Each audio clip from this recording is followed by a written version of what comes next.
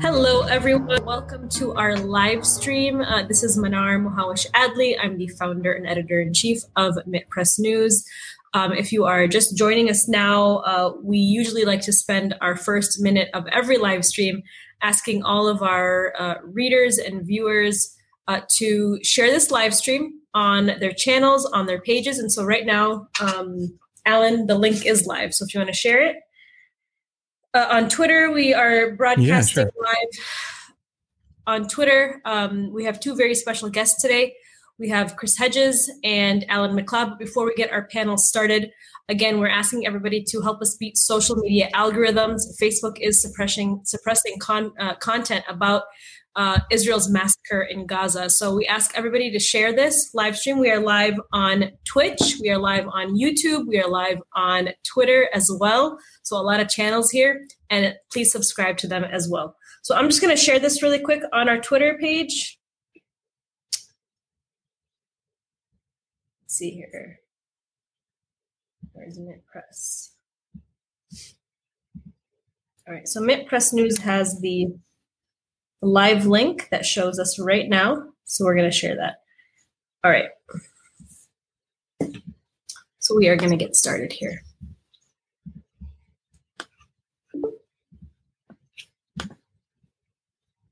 And the link is the one we've got, or is it a different one in the top of the screen, the Restream link? It's the one, no, not that one. Don't share that one. That one is to get into the live stream. So I would delete that ASAP. You'd want to share the link that's on our Twitter page. Because I think somebody a couple people are trying to join the live stream. Can you delete that, Alan? Yeah, that's already, yeah. Okay. So I'm going to remove these people right now. Well, that's kind of funny. Okay. All right. So welcome again, everybody. My name is Manar Muhawash Adli. I'm the founder and editor-in-chief of MIT Press News. Welcome to today's live stream. The most recent Israeli violence against Gaza is causing many liberals to finally turn their backs on the apartheid regime. Yet the American religious right continues to strongly back it. Evangelical pastors across the country continue to support Israel as the state's creation and existence fulfills many Christian prophecies about the coming of the end of times. Texas televangelist John Hagee, for example, condemned the fake news media for lying about Israel. The Israeli government, too, has criticized the media coverage and is carrying out a war against journalists, bombing press buildings and killing local reporters.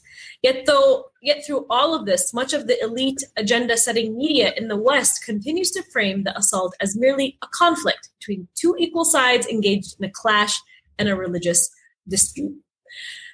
Here to talk today about the origins of the Christian right support for Israeli apartheid is Chris Hedges, both Chris Hedges and Alan MacLeod, excuse me. Chris is a writer and a Pulitzer Prize-winning reporter who spent nearly 2 decades as a foreign correspondent. He was Middle East bureau chief of the New York Times until the newspaper forced him out due to his stance against the war in Iraq. Today, he hosts the show On Contact on RT. His most recent book is America, The Farewell Tour. Thank you so much, Chris, for joining us today. Sure, not at all. Our second guest is Alan MacLeod. He is senior staff writer at MIT Press News. After completing his PhD in sociology and journalism studies in 2018, he published 2 books about the media: Bad News from Venezuela, 20 Years of Fake News and Misreporting, and Propaganda in the Information Age, Still Manufacturing Consent. He's an expert in global media. Thank you both for coming on. I'm going to get the screen here to show all of us. There we go. So, Chris, I want to start by asking you about this latest attack against the Al-Aqsa Mosque on May 7th. The roots of this conflict goes back decades. Evangelical churches across the country are okay with the destruction of Islam's third holiest site in preparation of end of times prophecy. Can you explain this to us? Yes, and let me just preface that by saying that I come out of a religious tradition. My father was a Presbyterian minister. My mother was actually a seminary graduate. I graduated from Harvard Divinity School. So, unlike a lot of critics of the Christian right, I'm biblically literate. And I wrote a book about a decade ago called American Fascists, the Christian Right and the War on America that spent 2 years looking at this movement, which I look at as a political movement, that it sacralizes the worst aspects of American imperialism, white supremacy, and American capitalism. I equated it to the so-called German Christian Church, which was established under the Nazis and was pro-Nazi. I didn't use the word fascist lightly. I think that they are Christian heretics and have perverted, distorted, and deformed the gospel to support their ideology. So all of that by background. And yes, the end times prophecy has this bizarre notion that the Second Temple will be rebuilt which would mean the destruction of the Al-Aqsa Mosque, that Armageddon will take place in Israel. I mean, and that this requires Jewish domination as a precursor to the end times. Of course, the Jews who don't convert will be eviscerated. There's very graphic and bloody descriptions of what will happen to them in Tim LaHaye's End Time series, which are some of the best-selling books in the United States. They don't make the New York Times bestseller list because if there was a true accounting of the best-selling books, all top 10 books every week would be so-called Christian books, and so they define it as a genre to essentially exclude it from the list. And so there is this bizarre alliance between these right-wing Netanyahu and the ultra-right in Israel and the Christian right, even though at their core, the Christian right is deeply anti-Semitic because it doesn't recognize the legitimacy of Judaism itself. And that political alliance is strengthened as a new generation of American Jews no longer have the emotional ties to Israel that the older generation has, and many of them have begun to question the murderous repression of the apartheid state of Israel. I speak all over the country at college campuses, and I make it a point to meet with the Students for Justice in Palestine groups on each campus, and I know upwards of half of them are Jewish. And Israel is deeply cognizant of this fact that they need to build new alliances. And you've seen the Netanyahu government reach out to Bolsonaro in Brazil and Hungary and these other far right. Of course, he was a close ally of Trump. So that's been a kind of shift. The AIPAC, the Israel lobby, still has a lot of political muscle because it has a lot of money. And everyone should watch The Lobby, which was this amazing documentary put out by Al Jazeera. They had an undercover reporter go into these pro-Israel groups in the United States. Israel got it banned. It was never broadcast, but there's a pirated copy on Electronic Intifada. And they're quite explicit about how they will bundle hundreds of thousands of dollars in each congressional district, the Israel lobby, in order to bankroll compliant candidates that will do the bidding of Israel. So the system has and remains, we see it in the response of the Biden administration, hostage to the Israel lobby. But in the kind of grassroots Jewish community, is support, unequivocal support for Israel, is eroding quickly, which is why you see this new alliance with the Christian right. And you just wrote an op-ed about this very topic, about Israel's latest incursion into Gaza, Israel, the Big Lie. Can you break down this article for people? And by the way, this article is on our website and on SharePost. So, I spent 7 years in the Middle East. I was the Middle East bureau chief for the New York Times. I'm an Arabic speaker. I guess I probably have to stop saying that because I left in 95 to cover the war in the former Yugoslavia, so my Arabic has deteriorated. But I spoke Arabic, not fluently, but well enough that I could certainly function within the Arab world. Spent weeks of my life in Gaza, and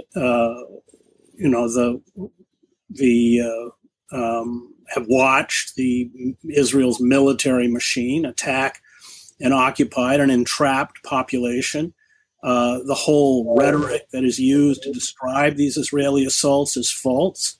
The Palestinians do not have mechanized units. They do not have an air force. They do not have a navy, missiles, heavy artillery, serious command and control, not to mention a U.S. commitment provided under Obama to provide $38 billion in defense aid and weapons sales for Israel over the next decade. So the whole notion that it's exercising the right to defend itself is a misnomer. It is violating numerous UN resolutions and Geneva Convention protocols to carry out an egregious war crime and mass murder.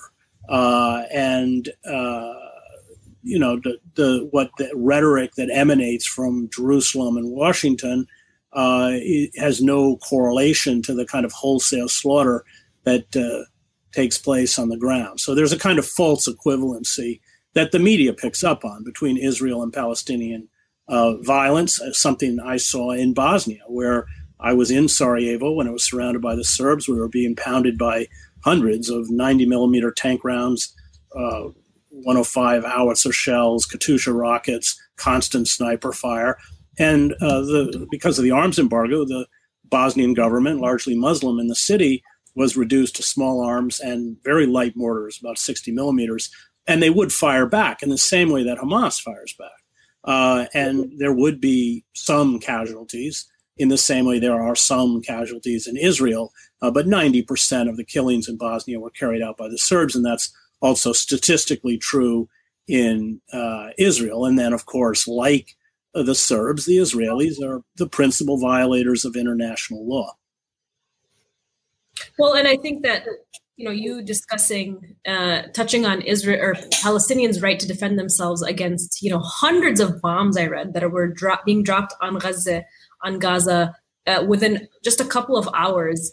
And yet the media continues to go on with the headlines and describe this as, Hamas using human shields and to justify the complete massacre of entire families. I've dealt with the Israelis this line for so many years. I mean, basically all 2 million people in Gaza are considered human shields by the Israelis. I mean, look, these people, go back to the attacks in 2014 of 51 days of relentless bombardment, 2,200 Palestinians, including 551 children killed. And Israel took out UN schools, and it was always the excuse. They did this on the March of Return when they shot down, I don't know the final number, it was quite high. It was about 180, if I remember, unarmed, peaceful protesters. And again, argued that they were human shields, but from their own footage, there was nothing in back of the people they shot. I mean, human shields for what? For whom? So that's the kind of line. I just want to say about the rockets, it's a totally understandable response, but I do think having spent 20 years covering conflicts around the globe, indiscriminate fire, which the rockets are on a civilian population, is considered a war crime. And I don't want to weasel my way out of that because that's a fact. And I think denying it doesn't help those of us who are trying to hold Israel to account because, of course, the most serious, egregious, massive, sustained, and ruthless war crimes are being committed by Israel. Absolutely, they absolutely are. And Alan, a lot of people have been commenting about the media's one-sided coverage of this conflict. What are some of the most egregious trends that you've spotted during the attacks against Gaza? Well, I suppose, let me take you back a few years. About 10 years ago, there was a leaked document from a pro-Israeli propaganda firm called the Israel Project, which did a lot of focus groups across America and advised pro-Israel advocates on how to frame the situation. They even had, guidances on words that work, words that don't work, sentences to avoid, etc. And they chapter about framing the conflict not as Israel versus Palestine, which doesn't work, but as Israel versus Hamas. And even to this day, we see media using that sort of line, using this propaganda, this framing for the Israelis for free. So we constantly hear about, Israel's clashes with Hamas. But looking at the actual footage, it seems pretty clear that very often Hamas are not involved.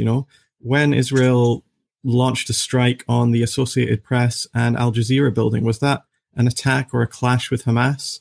Or was it an attack and a clash with Hamas when they blew up a mosque, or they destroyed a bookshop and publishers in Gaza like they did on Tuesday?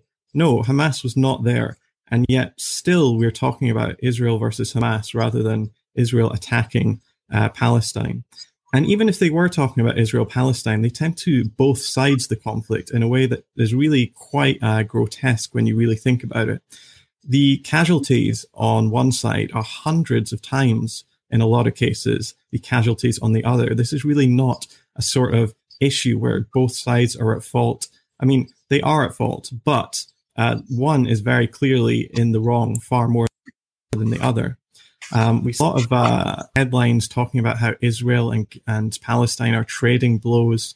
Chris is quite right to talk about the rockets, but we have to remember the Hamas rockets are nothing like the Israeli rockets, which are the best in the world, supplied by General Dynamics or Lockheed Martin, and are laser-guided bombs, whereas Hamas's ones are, in a lot of cases, homemade ones, and they don't have anything like the firepower. One very, very common thing that a lot of people have talked about is how media use the active voice when they're talking about Israeli deaths, and the passive voice when they're talking about Palestinian deaths. So, for instance, the Associated Press had a headline: "Rockets kill 2 Israelis, 26 die in Gaza as Israel hits Hamas." Now, the framing of that is pretty interesting. The active voice is used when talking about Palestinians killing Israelis, but the passive voice is when the opposite is the case. And it lets people, it sort of suggests to people that there's no obvious person or group that is responsible for the deaths of these Gazans. Maybe they just died in accidents, who knows? And that is absolutely categorically against everything you learn in journalism school, which tells you to always avoid using the passive voice unless you're unclear about who is responsible and who is in the wrong. And this constantly happens time after time after time. I have noticed that, to be fair to the Associated Press, since their headquarters got by Israel a couple of days ago, coverage has changed a little bit, but it is, still that sort of clash, that sort of both siding thing that's still going on. They're not framing it as an attack on Palestine, much more of a sort of centuries-old conflict, and who can say who's in the right and who's in the wrong. And so they're, just sort of falling back on these old and very well-used tropes of angry Palestinians versus the only democracy in the Middle East. And this is basically the framing that's been used for years to sort of whitewash any sort of violence that corporate media in some ways just kind of approves of. So we saw, for instance, in Bolivia in 2019, when the US-backed dictatorship started massacring protesters who were trying to demand a return to democracy. That was called a clash. We also saw the Great March of Return. We saw newspapers like the New York Times talk about, a clash between Israel and Gazans, or Israel and Palestinians. But this wasn't a clash. This was, premeditated murder. Even the IDF, in a lot of their tweets, saying we know where every bullet went. And yet still media carry water for the Israeli government by calling it a clash. And I think that's really some of the most pernicious reporting I've noticed. And Chris, you spent, as you said, in the Middle East about 20 years covering war and conflict. You spent a lot of time working as the main bureau chief for the Middle East for the New York Times. Talk to me about some of the propaganda that you are seeing coming out of the New York Times now, and how does that compare to their coverage when you were working at the New York Times? Has anything really changed, or is it the same? No, I think Alan's right. It's how you frame what's happening. The conflicts that I covered in Gaza. I mean, one has to remember that in a news organization like AP or the New York Times, they're there's very powerful centers of editing where when reports come in, they make sure they're cleaned up, to use their words, so that it's framed in the proper way. I mean, oftentimes the reporters, I spent 7 years in the Middle East and much of my time in places like Gaza. I don't think there was really much daylight between myself and the other reporters on Israel's egregious war crimes and lies. I mean, they would talk about surgical strikes against bomb-making factories, and we'd be on the street where there'd be rows of bodies of little children, or in Al-Shifa Hospital, where,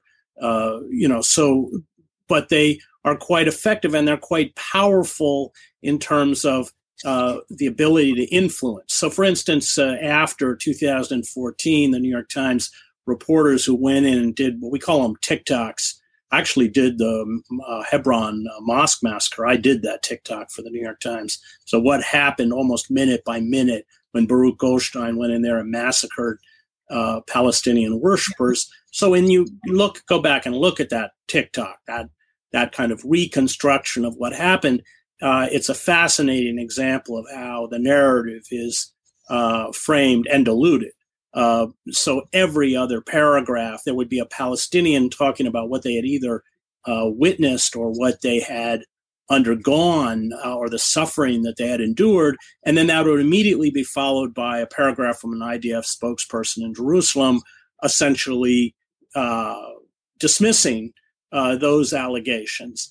And by the end of the article, the message is you can believe whatever you want to believe.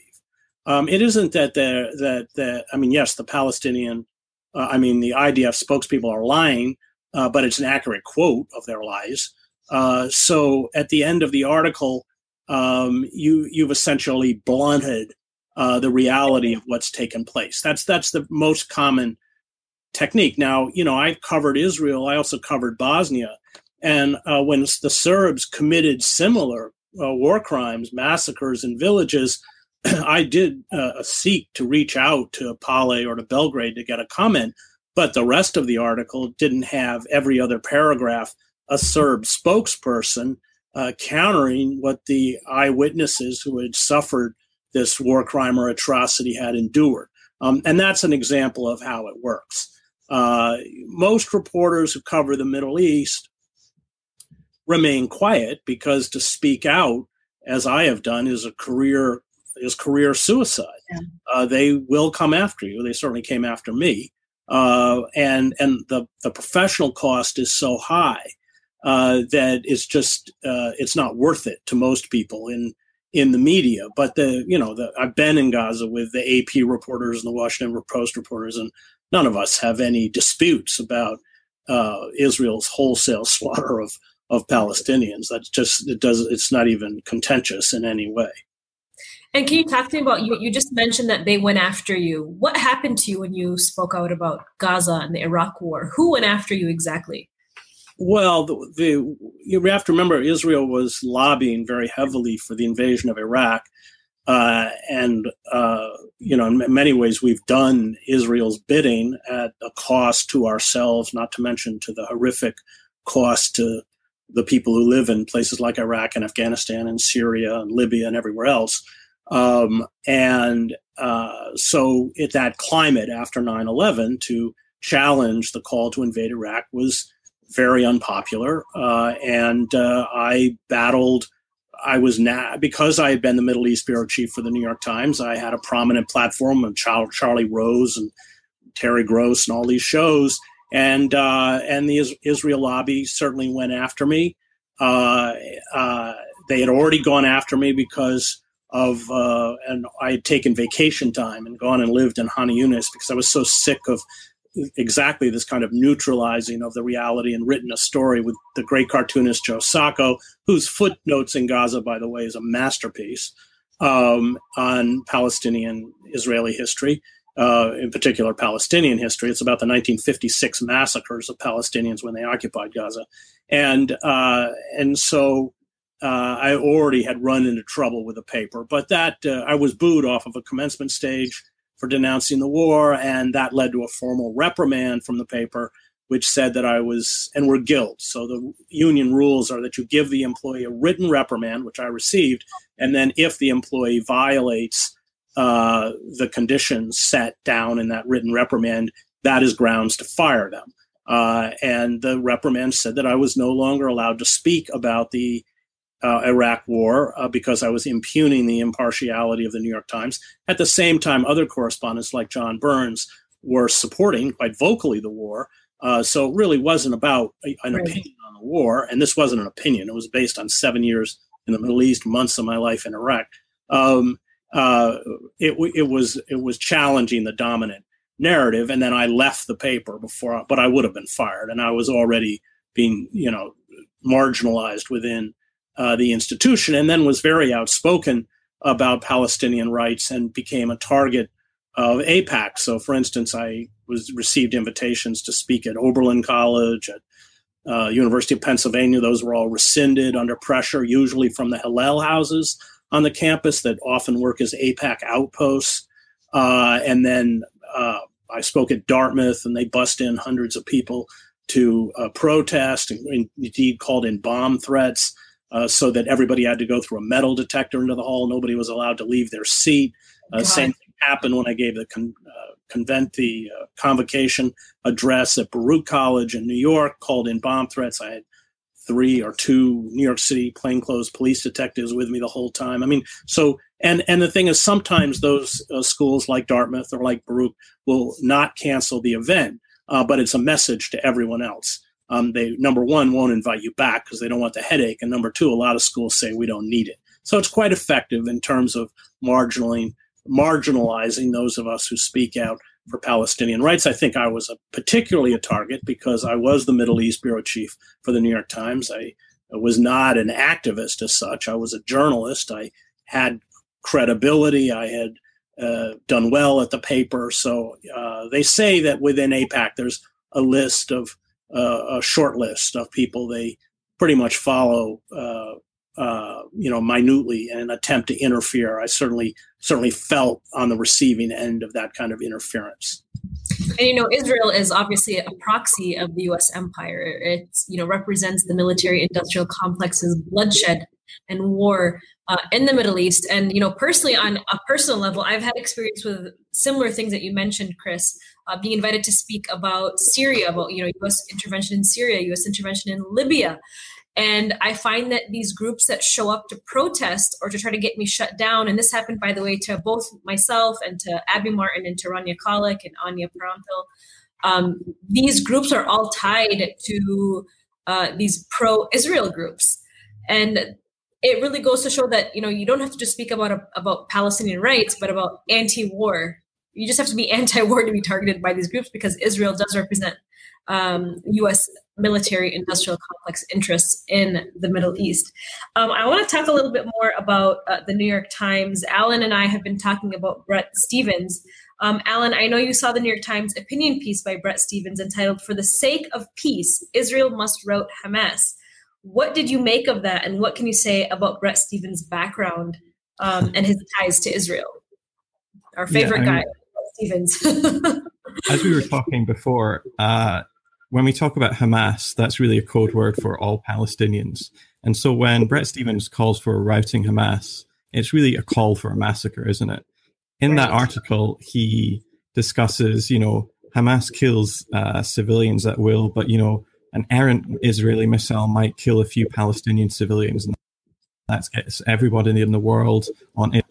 He also described the attack on the Al-Aqsa Mosque during Ramadan, which with Israeli special police, firing tear gas, rubber bullets, stun grenades into a group of civilians, a huge group of civilians. Over 300 people were reported injured.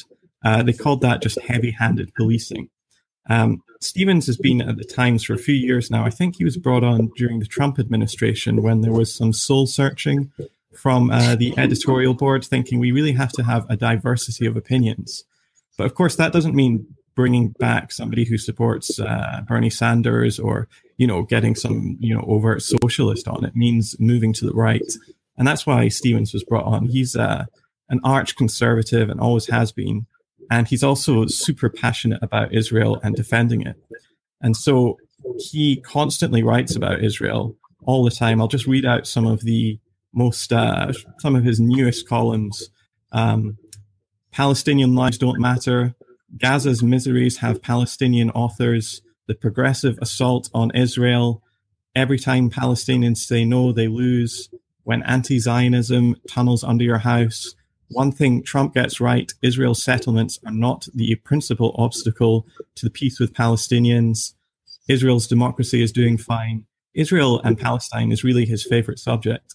But what's not revealed in the New York Times, which I think is a really big conflict of interest, and it really breaks a lot of journalistic rules, is that he has, for some, a paid gig at an Israel advocacy group, and it's not been disclosed at all. Responsible Statecraft just exposed this and was talking about this.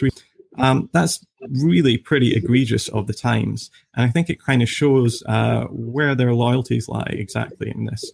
The Times has, in general, been very supportive of pretty much any U.S. war you can talk about, whether it's Iraq or Afghanistan or Libya or Syria. And by extension of that, they also are very much in favor of all of the U.S.'s loyal allies, like, for instance, Israel. And that's what we see with Bret Stephens's pieces. And, you know, for the past, you mentioned the Trump administration, came on during the Trump administration. I don't know why there's an echo all of a sudden. Can you guys hear that? You mentioned that he came on the New York Times during the Trump administration.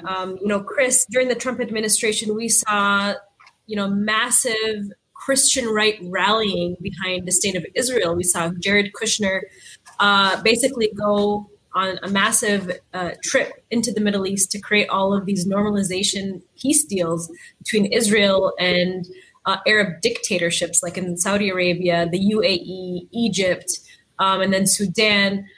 Talk to me about the history of these Christian right groups. You know, how did they make their way into the U.S. government, and where are they now under the Biden administration?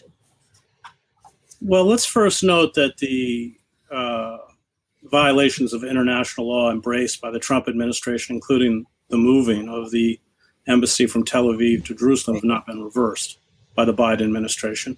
A lot of people forget that the senior Democratic leadership, like Schumer, supported the moving of the embassy to occupy East Jerusalem, to Jerusalem in violation of international law.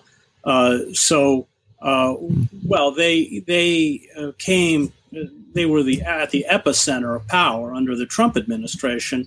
Trump had no ideology, and the Christian right filled that ideological void. So that's where you got Pence. I mean, even the people who handed COVID, the senior health officials all came out of the Christian right, believe these kind of crazy conspiracy theories.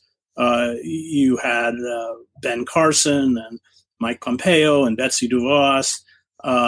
These were the very high-profile figures, but filtered throughout the administration were the cadre of the Christian right. And they are certainly waiting to come back, and I fear that the inability of the Biden administration to address the structural inequities that gave rise to this demagogue, Trump, and these Christian fascists will, perhaps even by the midterms, ensure their return to power. So they have been pushed out by the old guard, which that's what Biden represents, that old neoliberal, in essence, Republican, because the Biden and Clinton transformed in the 90s the Democratic Party into the Republican Party on issues of law and order, on surrendering to corporate demands. It was Clinton that carried through all the deregulations, including of the FCC, passed NAFTA, the greatest betrayal of the American working class since the 1948 Taft-Hartley Act, destroyed Glass-Steagall, doubled our prison population, militarized our police, and it kind of pushed the Republican Party so far to the right it became insane and fascistic, openly fascistic. This return, which was a decision of the Democratic Party donor class, remember these figures like Lloyd Blankfein, the former CEO of Goldman Sachs, were quite outspoken during the primaries that if Sanders became the nominee, which the Democratic Party was never going to allow, he would vote for Trump. They didn't like Trump because he was an embarrassment to the empire, because of his ineptitude, his narcissism, and everything else, but they could live with him. And what they got was Biden, but they can't roll back time. So these people are biding their time, and I fear that the next round, we'll get a demagogue, perhaps like Tom Cotton or Pompeo, or maybe even some name we don't know yet, who, unlike Trump, is competent. And when they attempt to carry out a coup d'etat, which Trump clearly wanted to do on January 6th, he just didn't have either the organizational skills or the structure to do it. At that point, we're already seeing the assault on voting. Then everything is snuffed out. So that's where they are. And Alan, I'm sorry, we had an internet glitch here. Okay. So if you guys are joining us now during our live stream, we are joined by Chris Hedges, Pulitzer Prize winning journalist, and Alan MacLeod, our senior staff writer at Mint Press News. We are discussing the Christian rights history and their root in support of Israel in preparation for end of times prophecies and the New York Times propaganda. Let's see here. I would like to talk about Biden's recent rubber-stamped $735 million weapon sales to Israel, something which underscores what the occupation is, which is big business. Chris, could you talk to us a little bit about, the collusion with the Trump administration now with the current crisis in Gaza? Or the Biden administration, excuse me. Yeah, I mean, Biden has throughout his entire political career completely been captive to the Israel lobby, and we see that there's no love for Bibi. I knew Bibi when I was in Israel. He's a pretty unpleasant character, and Biden, like Obama, and personally like him, but there's not much they can do because of the immense political clout that the Israel lobby has. And Biden is, he's not going to challenge this lobby. It's too costly politically for him.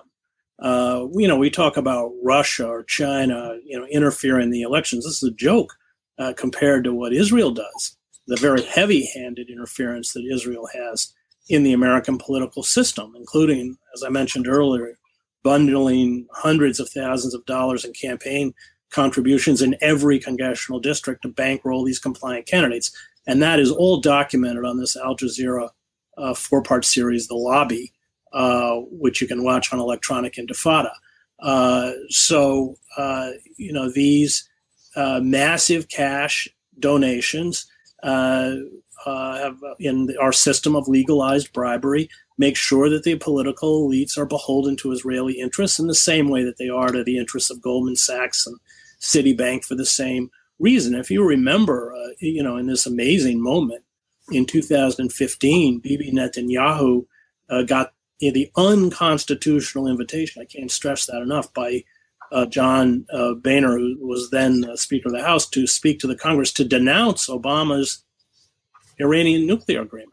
Now, the Israeli leader comes in open defiance of the Obama administration, openly allied with the Republican Party, and yet Obama in 2014 authorizes this 10-year deal of $38 billion in weapons and military aid packages to Israel. And that's, I think, a window into how captive the American political elite is to Israeli interests. I mean, and the Israel, let's be clear, the investment works because not only that 38 million package is, worth the money they put into the political system, but the U.S. has spent $6 or $7 trillion fighting these feudal wars in the Middle East that the Israel and the lobby pushed for.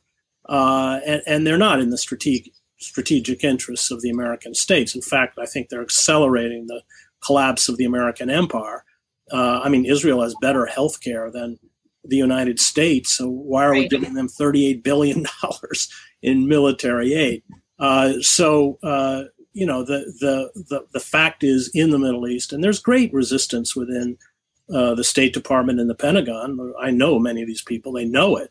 Well, there's not much they can do. I mean, we serve Israel's interests at our expense, and that's long been true. And people who really know the Middle East, even within the organs of power, including the CIA, understand that. And Chris, a ceasefire was announced for this week.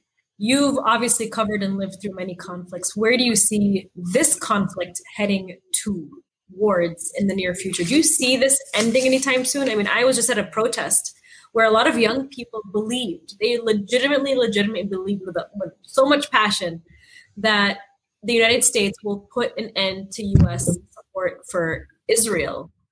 But I personally don't. This is going to replicate the battle against the apartheid regime in South Africa. And that took many years, and it requires fervent support for the boycott, divestment, and sanction movement, which I do support, which terrifies Israel. Not because it's been effective. I don't think very few institutions have signed on, but it has raised a consciousness about the apartheid, colonial settler regime in Israel. It's a classic colonial settler regime, like our own. Let's not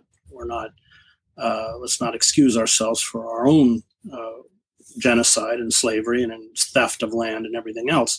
But Israel is increasingly, like the United States, becoming an international pariah, and this does take time. But we see cracks within the Congress. Certainly a discomfort within the Democratic Party, at least in the House, because the Democratic Party base is just not buying this anymore. And I think, this is an apartheid regime. I would say with one difference. As far as I know, the apartheid regime in South Africa never sent fighter jets into the townships to bomb defenseless people. I think the brutality is actually worse in Israel. And we have to fight because at the moment the U.S. pulls the plug, Israel can't sustain this colonial settler project. It's over. And that's really has to be our goal. And when you spent time in Gaza, I know you mentioned it very briefly at the very beginning of this talk. If you could go over kind of the brutality that you witnessed firsthand, what did you see there? Well, I think people don't get, and I think Alan was right, and I do condemn the rocket attacks as a war crime just because legally they are. Alan's right. They're, nothing compared to the ordinance that Israel drops on the Palestinians. The massive firepower that is unleashed by this ordinance kills in an extremely wide radius. And so, of course, I've seen the victims. I have been in refugee camps like Han Yunis and heard, the boys were playing at that time. This was going back to when there were still Jewish settlements in Gaza, and they were playing near the fence. And I would hear they would hire the Druze, the border police, and they would shout out through the loudspeaker, "Tal, tal," which means come in Arabic. And then they would start shouting curses, Ibn Sharbuta and Kalbib and Kal, these horrible Arabic curses. And the boys would start throwing stones, and then these people would get out with long-barreled weapons and shoot them and either kill them or wound them severely. And I wrote down their names. I went to the hospital, and in some cases their funerals. And this is what drove Israel nuts. So, because it was just, I had the date, the time, the name, it's the savagery of occupation, much what we do to Iraqis and Afghans. There's not any different. Colonial settler wars are where foreign occupiers come in and impose their will by force, create what Robert J. Lifton calls atrocity-producing situations, because as soon as you leave the perimeter of your compound, everybody is defined as the enemy and therefore a legitimate target, which is exactly what Israel does. And we have to remember that a lot of times these units in Iraq, whether through IEDs or in Israel, they can take casualties, but they don't see the people attacking them. And so units begin to lose people. This is why Israel, by the way, is not going to invade Gaza, because the last time they went in, they took very heavy casualties. It's why they won't invade southern Lebanon. They won't take that chance anymore. I think there was an Israeli general who a few days ago said Israel can't fight on the ground anymore. And so that assault that Israel carries out is one that is increasingly reliant on technology. But in fact, of course, that's a sign of weakness. So, right.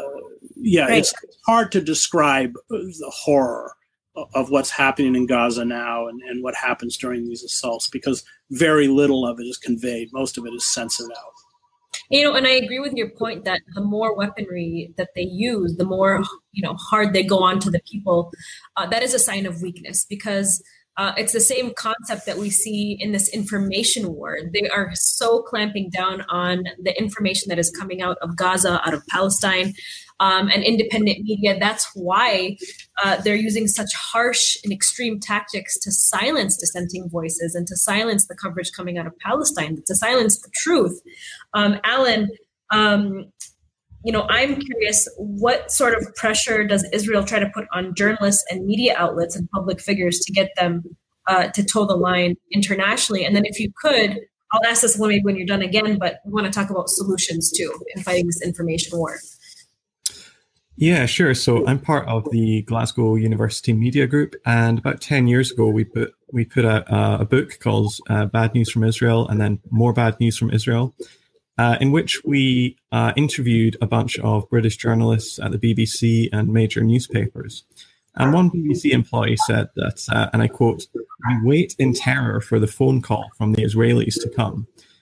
And they were extremely worried that whenever they talked about Israel-Palestine on the news, they would get this call from the Israeli government.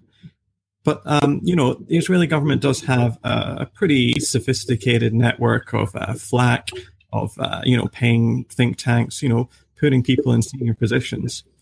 But I also want to stress that it's only really got power because we allow it to have power, because people in Washington and the elite in the West more generally see Israel as one of their key allies. And so, people at the top do not like it when you criticize Israel. So the main sort of disciplining measures actually come from your editors, your bosses' bosses, the people in the great and the good of American society, which really do not want to see Israel condemned or the truth come out. And so really, if you start to report in a much more accurate, honest way, you might find your career possibilities being limited. You probably won't be getting a call back from your magazine, your newspaper, your network if you talk about it. A great example of this is Mark Lamont Hill, who in 2014, I believe, he was a CNN contributor, and he said that he wanted to see a free Palestine from the river to the sea. He said that at the United Nations, and it elicited just a storm of condemnation from groups like AIPAC, which said that this is a kind of call for the destruction of Israel, and it's also repeating a Hamas trope. And so Lamont Hill was essentially hounded out of his profession. We've seen other critics of Israel in academia as well, like, say, Stephen Salata or Norman Finkelstein, lose opportunities in their field, lose their tenure. I think we're losing Alan a little bit. Alan, are you there? Okay, we lost Alan. So I actually just have one final question for you, Chris, which is, what sort of ways can people fight big tech media censorship and the monopolistic power that they hold in terms of covering war issues? Well, they don't hold monopoly power anymore, and they're trying to get it back. And the way they're doing it is using digital media platforms, Google, Facebook, Twitter, to impose algorithms. Because if you go back a few decades, there were three established news broadcasts, CBS, NBC, ABC. There was the New York Times. The power of the New York Times, by the way, wasn't that everyone read it. It's that it set the news agenda. So, for instance, if I was covering anything that night, I was sure to get a visit from the producers of the three networks that were there, if CNN was there, and they wanted to know what I was writing tomorrow for the New York Times, because that's what their editors would tell them to go and cover.